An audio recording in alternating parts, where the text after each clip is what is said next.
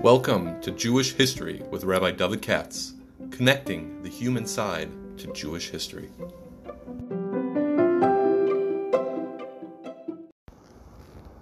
For sponsorship opportunities or to support this podcast, please visit our donate page at www.support.rabbidavidkatz.com. Hi, it's a Monday. I'm still a little down with the weather, as you can see. Mirza Hashem will get out of this business. Still stuck here at home, isolation. But I want to take a look at the Parsha. Today's Parsha is being sponsored by, not for the first time, by Brett Pevin in Teaneck. Thank you. I know he's interested. He wrote me about the question of how many kids, I don't know if this number is true, but it could be. How come 33% of the day school children become not from? But that's not what I wanted to talk to about now. But that's a perfectly fair question. That's a perfectly fair question. But that's not avoiding the past, that's avoiding the present. And I would just say that Brett, I think the second or third time he's sponsoring here, is doing some memory of his grandparents. Let me see what it says. Sophie and Al Wiener. I'm quoting him. He grew up in their home. It's not an overstatement to say that when I say without my grandmother, I would not have had the chance of remaining among the 2/3 to still be from 2/3 of the yeshiva graduates. I would have been a likely candidate for the other 1/3. Okay, so let me put it this way. That's exactly what it says. What's the expression? If you're lucky and you have a good family, then your grandparents can help you do the right thing. Not everybody's that lucky. So I do want to pay tribute to their memory, number one, and to thank him for the sponsorship, and to talk instead in general terms, although a lot of people put ideas in my head over the weekend, because I got a lot of feedback from the Chaim Walder business. I wasn't expecting it. And mostly positive, some negative. That's how it goes. In my business, you got to have a thick skin. However, one thing really caught my eye. By the way, a number of people, most of the people wrote back was very positive, but there's one or two that weren't. And the Iker Yisod that I took from what they said was, he's innocent because procedure wasn't followed. Therefore, he's innocent. Therefore, it's a Lashon Hara, and so on and so forth. I imagine they were following what Rabbi Gershon Edelstein and others said over the weekend. Turns out by now the smoke is cleared. Rabbi Edelstein didn't say what he said. He said, I didn't think he did, because I know a little bit. He's not that type at all. The trouble is, you have these people with the spin meisters around them. And they do a disservice when they tried their spin control. And we know this. We know this. And it's unfortunate. And number two, it's a strange thing. When I was young, you had regular Gedolim. They weren't as old as they are now. And when they said something, they were talking to themselves. And when I was a kid, Moshe Weinstein had something to say, published in the Sefer, or he wrote an article to the Good newspaper, to the Morgan Journal, to the other one, what do you call it, the Allgemeiner, and so forth. And it's him talking. It's not someone else telling you what he said. But it's ironic, because that's the tying against. They say you don't know what happened with Chaim Walder because he said, she said, and so forth. And as I understand it, the main problem was that you had Kabbalah say the Shelo B'fnei Abaldin, which is true. You understand? Under normal, regular procedure, this is a complicated subject I'm talking about. Under normal procedure, you have to face the accuser. That apparently is not what happened over here. I don't know all the details. But here's my point. By now, I see everybody's mode that the guy was guilty of sin. No, they're not pushing all these procedural things. I saw yesterday, and so did you, still on the line with Rabbi Berkowitz. It's a Berkowitz from Eretz Israel. He's a from guy.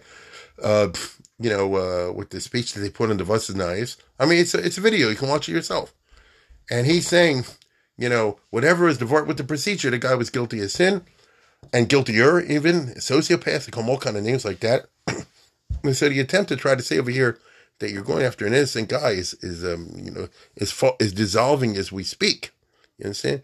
It's dissolving his speech. All the people are tiny to me. So how do you know this and the other? They're just wrong. You understand? They were wrong before, but I'm just saying, you see the way events proceed. And like Zola said, truth is on the march and nothing can stop it. Truth is on the march and nothing can stop it. It just takes a while, that's all. Truth marches forward, but not so quickly. Sometimes it takes a little while to get there. But it gets there. It gets there. And then, all the other tinies fall apart. So I thought that's interesting. That's interesting, this cover-up business. But somebody wrote me a letter in which they recorded, the speech the rabbi gave or something like that, in which he, obviously I'm not going to say any names, and give a very firmly kind of approach, which is they didn't follow procedure. What are you going to do? Change the Aguna laws? You're going to change the Adis laws? And he said, listen, halacha, I'm paraphrasing, halacha involves tragedy sometimes. And Aguna is up the creek. As he says, we saturate our pillows with tears for these hapless women, but the Torah is immutable. You understand? And similarly over here, our hearts go out to the victims, and I and every single rabbi cry at night over the tragedy and broken lives that come across the doorsteps, but you can't help it because, if you didn't follow procedure, you're not even allowed to talk about Walder or anybody like that. And that really struck me bad. And the reason I say it because it's not even true. This is rhetoric at its worst. I would like to meet a rabbi today who cries in his pillow over the plate of Aguna, or cries in his pillow. That's what we say in Tachnun. B'dimasi arsi amsa. David HaMelech was talking about himself.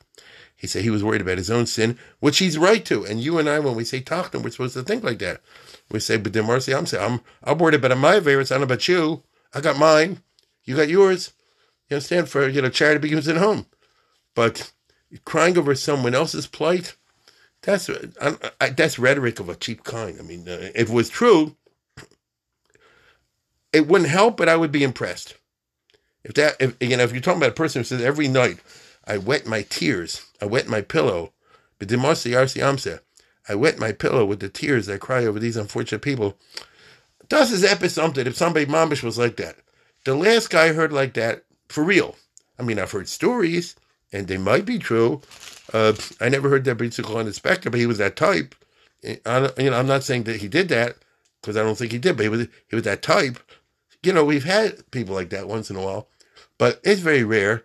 The last person I heard really like that, and which brings us to the Parsha of the week, is Moshe Rabbeinu.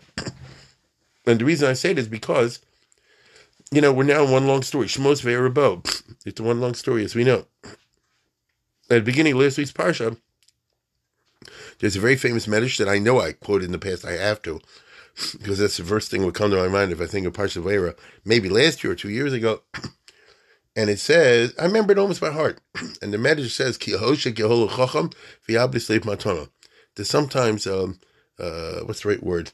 Ha'oshek, in this sense, would be domination. Beating up on people. Oy, the word escapes me. But taking advantage of people. A tyranny, that's it. Yehol chacham can drive someone crazy. And it said this applies to Shlomo Melech and Moshe Rabbeinu. What's shot? By Shlomo Melech, they say, and I think everybody knows this, that he allowed his intellectual genius to make him arrogant, and therefore he thought he could be smarter than the Torah. It turned out in the end it took him down. It's the first Medrash Rabbah in Vayera. If you think I'm being flippant, look at it yourself. And he was punished, in other words, because he had this attitude. And then the other one, and the other person this pasuk applies to is Moshe Rabbeinu. Listen closely. How so? Because at the end of Parsha Shmos, when Moshe goes to Pharaoh and he said, let my people go, and Pharaoh says, A, I'm not going to let them go. B, I'm going to double the bricks and cut the straw and make it harder for them. So Moshe lost it, and he said to Hashem, Lama Yos Lama Zeh, Lama Zeh Shlachtani Meos Basi Al Paro Daber Shmecha Heira Lama Zeh V'Hach Lo Yitzal Tezemecha. So he screamed at Hashem, and God answered back, Ata Sirek Sis Mitzrayim, whatever he said. And the very next line is Vaydaber Elohim El Moshe V'Yamar Lo Ani Hashem. And the marriage is going on that pasuk because the first half of the pasuk and second half of the pasuk seem to contradict each other. Vaydaber Elohim El Moshe means The Vaydaber is Loshen Kosher and Elohim is Loshen Mishpat, Midas Adin. And on the other hand, Vayomer is Loshen Racha, and nice talk, and Hashem Yud Kei Vav Kei is Mitzrachim. So it sounds like God was talking this way and switched to that way. And the Medrash says something very beautiful, it's almost like a Hasidic vart. And he said that really Moshe lost it and made a gigantic mistake. Dahainu. Back at the burning bush, Hashem says, Ki lo yitain eschem melech Mitzrayim la'aloch v'lo b'yachazakah. I'm telling you up front, Moshe Rabbeinu, you're going to go to Paro. There's a plan here. You're going to be an actor in a play that's already been written. You're going to go to Paro. Below yitain melech Mitzrayim la'aloch. And he's not going to let you go. Not till Parshas Bo. Okay? So it's not going to happen in round one. It's going to take a while. Vani achazek l'slei Paro, and so on and so forth. So Moshe should not have been surprised when we went to Paro, and at the first, then Paro didn't just fold, Moshe came in and said, Benim B'chori Yisrael, Shalachim Avduni. And Paro says, of course. They can go right now. But that didn't happen. Instead, it got worse. So Hatzilo Exalta Zemecha. So Hashem is saying like this, what's wrong with you? I told you it wouldn't work. Why are you screaming at me? I think that's the words on the Medrash.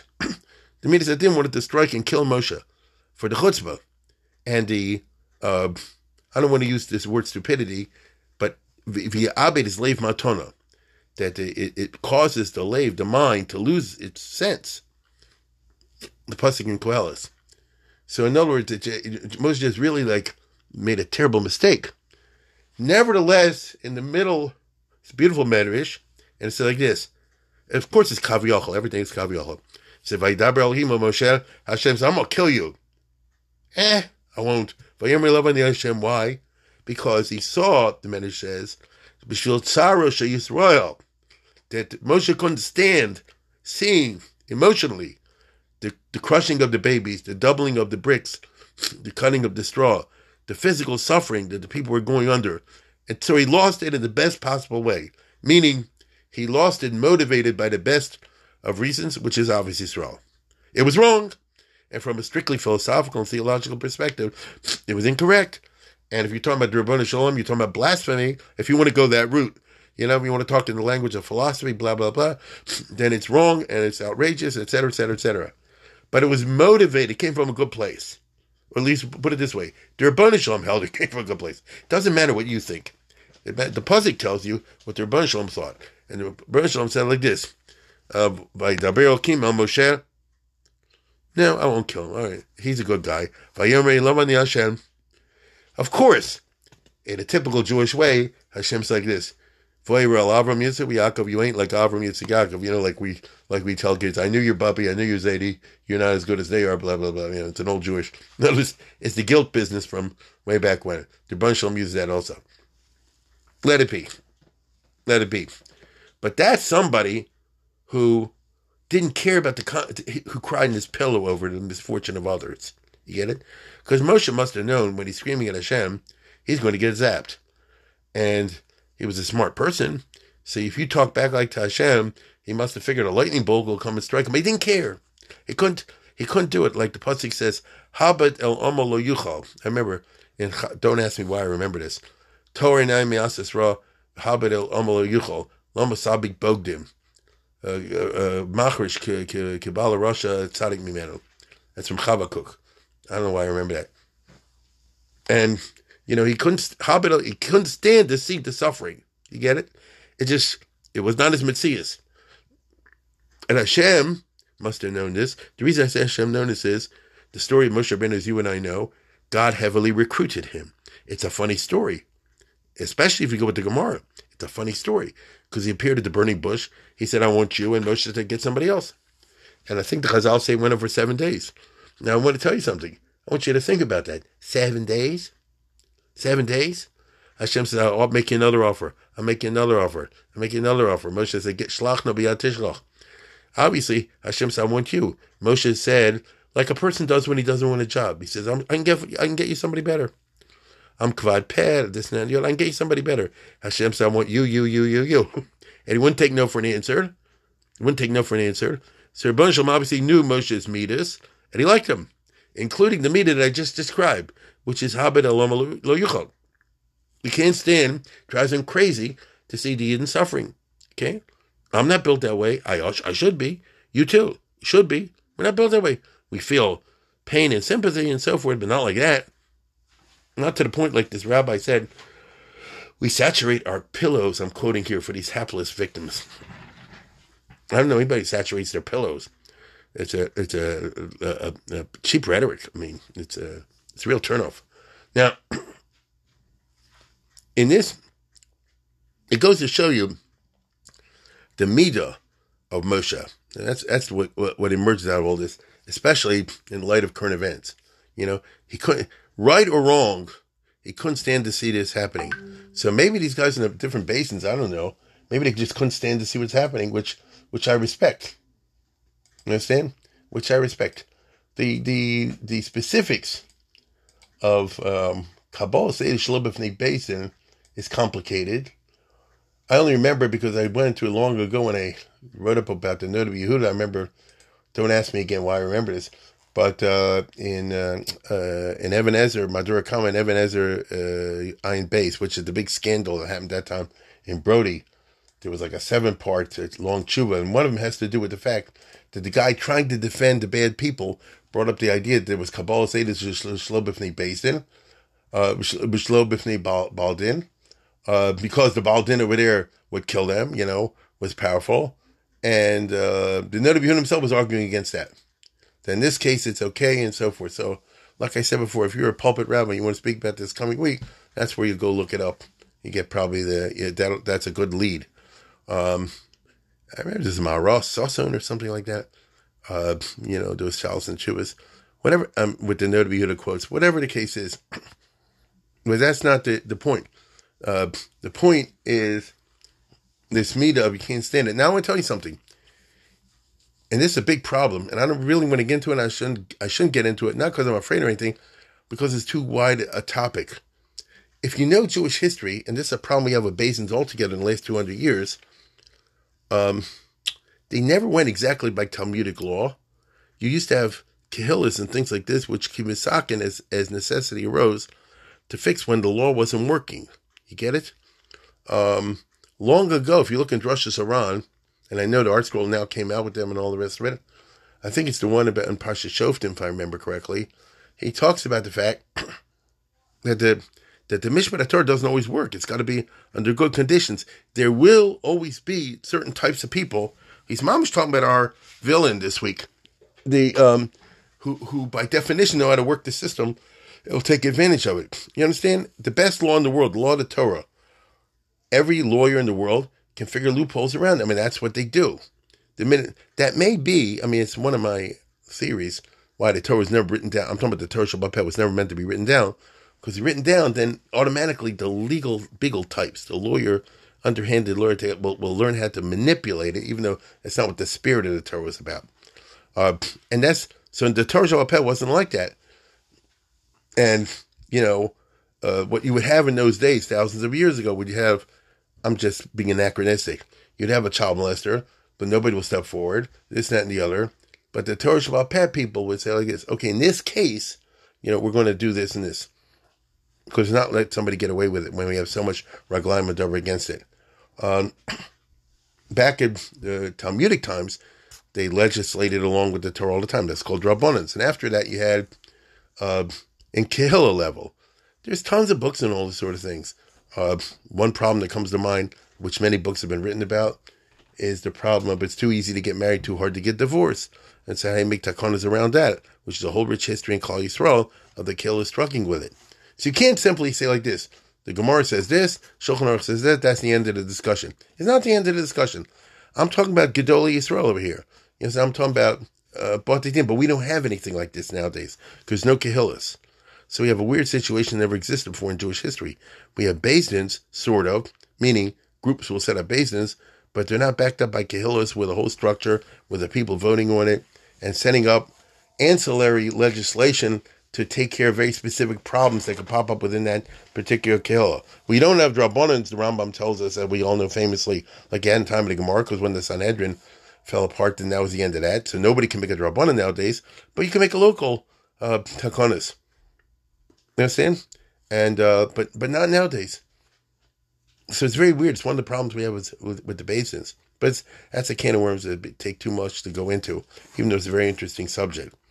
Most people just don't know the history of these sorts of things. You can start, if you're interested, by looking up the two books written 100 years ago by Simcha Asaf, Bati Din Acher Chasimus HaTalmud and Ha'onchin Acher Chasimus HaTalmud. They give a lot of the classic makors of that sort of thing. At least it brings up to 100 years ago. Anyway, whatever. Now, I want to share with you something funny that always strikes me whenever I come to this Parsha Bo. And that is, Moshe Rabbeinu, as I said before, wasn't just a automaton, a robot. Hashem said, do this, and Moshe did that. There's always this Moshe Varta. He sticks his own personality into it. And what we say is like this: if Hashem said right in the Torah, okay. So Hashem is the one who knows. Many times you see Hashem says, say this, and Moshe says somewhat differently. It's very interesting. At the very end of the parsha, by the way, in Kadosh Li Kol B'chor, Hashem says, tell him this, and Moshe says something else. Isn't that right? I don't have the patience to look it up over here, Hashem says, Vaydaber Hashem al Moshe Lemor, say it every morning after the tefillin. Kadosh Li Kol B'chor Peter B'Gorel B'nei Yisrael, Lihu. And what does Moshe do? Zachar Ziyom Hashem She'et Sasam Yisrael B'Yisrael, Ki B'Chosek Yot Tziyonam Yisrael, and Bayom and the Yotzim Chodesh Aviv, and so on and so forth. That's not what Hashem told him to say. At least that's not physically the words. Why didn't Moshe simply say like this? I've been told to tell you people the following. Quote, write this down. Kadosh Li Kol B'chor Peter Korechem B'nei Yisrael Ba'adom Ba'behim Olihu, unquote. You see? But Moshe did his own thing. And I'll tell you again, if you're some rabbi in the Welterine, it's one thing. If you're Moshe Rabbeinu, it's a different story. That's the whole point. Right? Lo Kam B'Yisrael Kam Moshe Od. It's not only Novi and Mabed, it's Tmun also. There's a lot more than that also. Right? And one of the cute things is, and you know this already, and that is that Moshe loses his temper with Paro. Okay? Moshe loses his temper with Paro. It's a long Medashon, I've done it before. And Paro, by the time it's over, says, get out of here. Lech mi olai. Right? Hisham l'chal tosef ros ponai. Ki biyam ros ponai tamus. You get out of here. Next time I see you, I'll kill you. And Moshe, I guess you're going to kiss my feet. Kainti partelo, sif odrus menecha.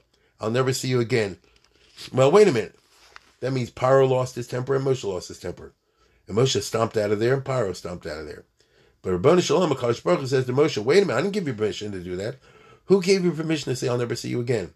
Right after that, Moshe, I got a 10th plague coming. You're not dismissed yet. You can't see Lo Osif Od Ros Panecha. I got news for you. You got a job to do, right? And therefore, go and tell Paro. Daber no bos ne'om, and so on and so forth. And therefore, Moshe turns around to Paro and says, before I leave over here, Kol Hashem kachatzos alayla ni yisei b'zech Mitzrayim meis kol b'chor be'er Mitzrayim. Kachatzos alayla comes around midnight. Kachatzos, around midnight, I'm going to kill all the firstborn. Famous medrash that Rashi quotes, which is, and like I said before, I know you learned this. Rabbi Sinu Darshul, I'm quoting Rashi now. Let me open up the Chumash here. Okay, got it. Rabbi Sinu Darshul, come b'chatzi alay levamru shamar Moshe. Kachatzos, why did Moshe make Kachatzos samachlo, the fun of Lachro? So Hashem's going to appear around midnight.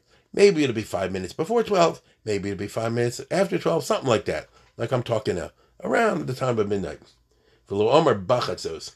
Why did Moshe Rabbeinu say God is coming at 12 o'clock sharp?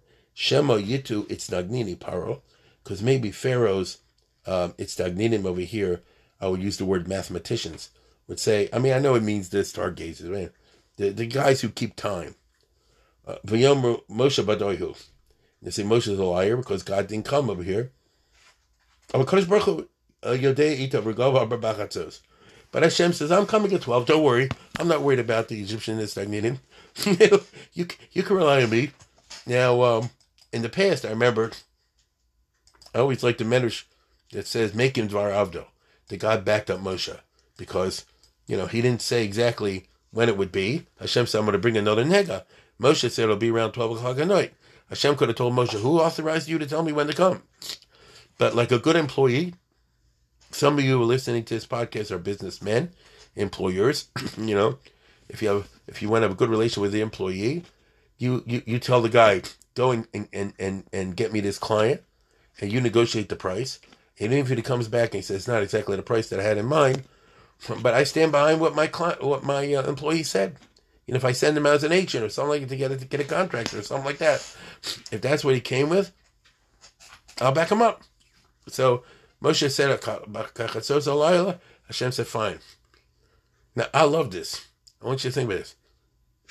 This is really true. Moshe, is Moshe Rabbeinu saying like this, there might be, it's Tagnini Paro, and if I'm a little bit off, they'll say I was a liar. Let me get this straight now. This is too much. Let's say God came 5 of 12, or even a quarter after 12, assuming 12 is midnight, even a quarter after 12, even 12:45. And God proceeded to kill every firstborn in Egypt, and B'chol Elohim Mitzrayim Esesh Shvatim, and smashed up the idols and this and that and the other. Okay? So between 12 and 12:01 is a massive death in Egypt. Right? Ein Bais Hashem Shameis, and so on and so forth. What kind of math and science dork is going to come and say, you didn't come at 12, you came at 12:45, you came at 12:03, ha ha ha. How did I just pull it off to wipe out the whole country in 1 minute? You understand? It boggles the mind. In light of the event, if I say like this, I'm dropping an A-bomb on Hiroshima, it's to be at 12 in the afternoon, and suppose I came a little bit before, a little bit after. Somebody goes like this, you said 12? What kind of a jerk is that? You understand? I mean, I run across these people, sometime other math and science. You said, you forgot the dot the I across the T. This is what Moshe Rabbeinu is worried about. It's weird to me, you understand? This is what you're worried about? Because you missed the time?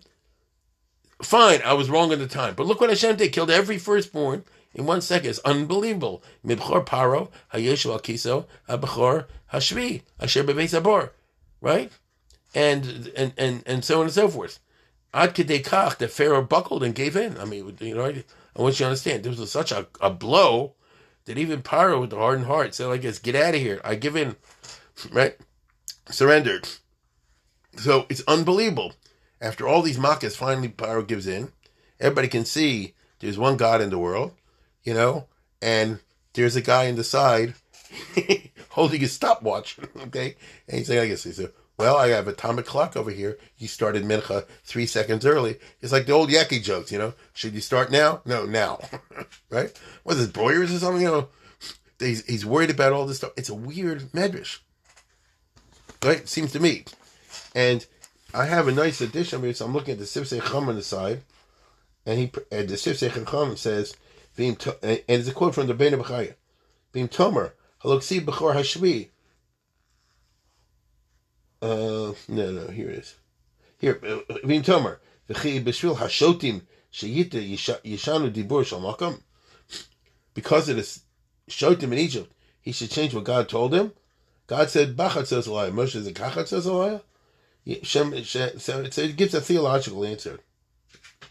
I'm not so enthusiastic about. I mean, I'm not a judge of the Bein B'chai, but I'm just telling you the way impression makes on me. It's funny. It's funny. So in the midst of the most grand events, literally of human history. I mean, if you're a frum Jew, you would say this plus the Maimon Arsini are the two biggies. I mean, would you agree with that statement? The two biggies are Yetzias Mitzrayim, Maimon Arsini. I mean, as far as I know, that's the two biggies. And where you see Hashem like no other time. That's why you have a Pesach Seder, correct? And here's a guy saying like, well, I don't want it to be called wrong because then the math and science people will be all over me. The only thing I can say in this regard is, maybe I'm wrong. I'm not 100% sure how to deal with this, and maybe I'll work it out. But in the end, a lot of tsaros was caused by these super Yekasha time freaks with the golden calf, because they all said Moshe was late, and they freaked out. You get it? They freaked out. So maybe there's something with this time business that Moshe discerned that you don't want to give Pischon Pav. I just can't believe it. You see, I can't believe it that if it'll be 5 minutes off or something like that, they say Moshe was a badoi. Then how did I get all the firstborn dead in 1 second? How did it happen that the Malach HaMavis jumped over every house? With the blood. So if it was a Jewish house, nothing happened. If it was a Goyish house, nothing happened. Even better than that, if it was a guy in a Jewish house, then they killed him. If it was a Jew in a Goyish house, they skipped him. Why? Because I was off for 10 minutes? That says he's a badoi? I think I'll leave this with you as a good question. Perhaps because they saw Moshe was so punctilious about this business, maybe this, I'm just playing with the thought. Maybe that's why they figured he's a super Yakisha type when it comes to time. And when he was a minute off later on by the Egel Azov, they went crazy and they overreacted. It's a Dvar Torah. I don't know if it's real, it's a Dvar Torah. All I know is, I'm sure you heard that line. And somebody told me it's not long ago. The problem was the time freaks, the Yakisha things. If it would have been, how's it go now? I forget. If it would have been the Amshinivers, the Lubavitchers, and the Breslovers, you wouldn't have had a problem with the Egel Azov. I think it's a joke. Whatever, it escapes me at the moment.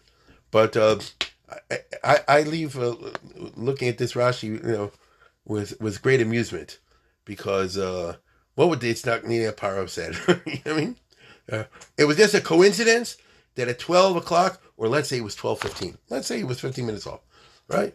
At 12:15, everybody all of a sudden died all over the country. Ain't Bais Ain't Shames. You understand? Mitzrayim Mekabrim. Give me a break. The question is a good question. With that, once again, I want to thank Brett Pevin for sponsoring this. Wish everybody a good week. I hope by the time I next speak to you, I'll be past this business. And have a good week.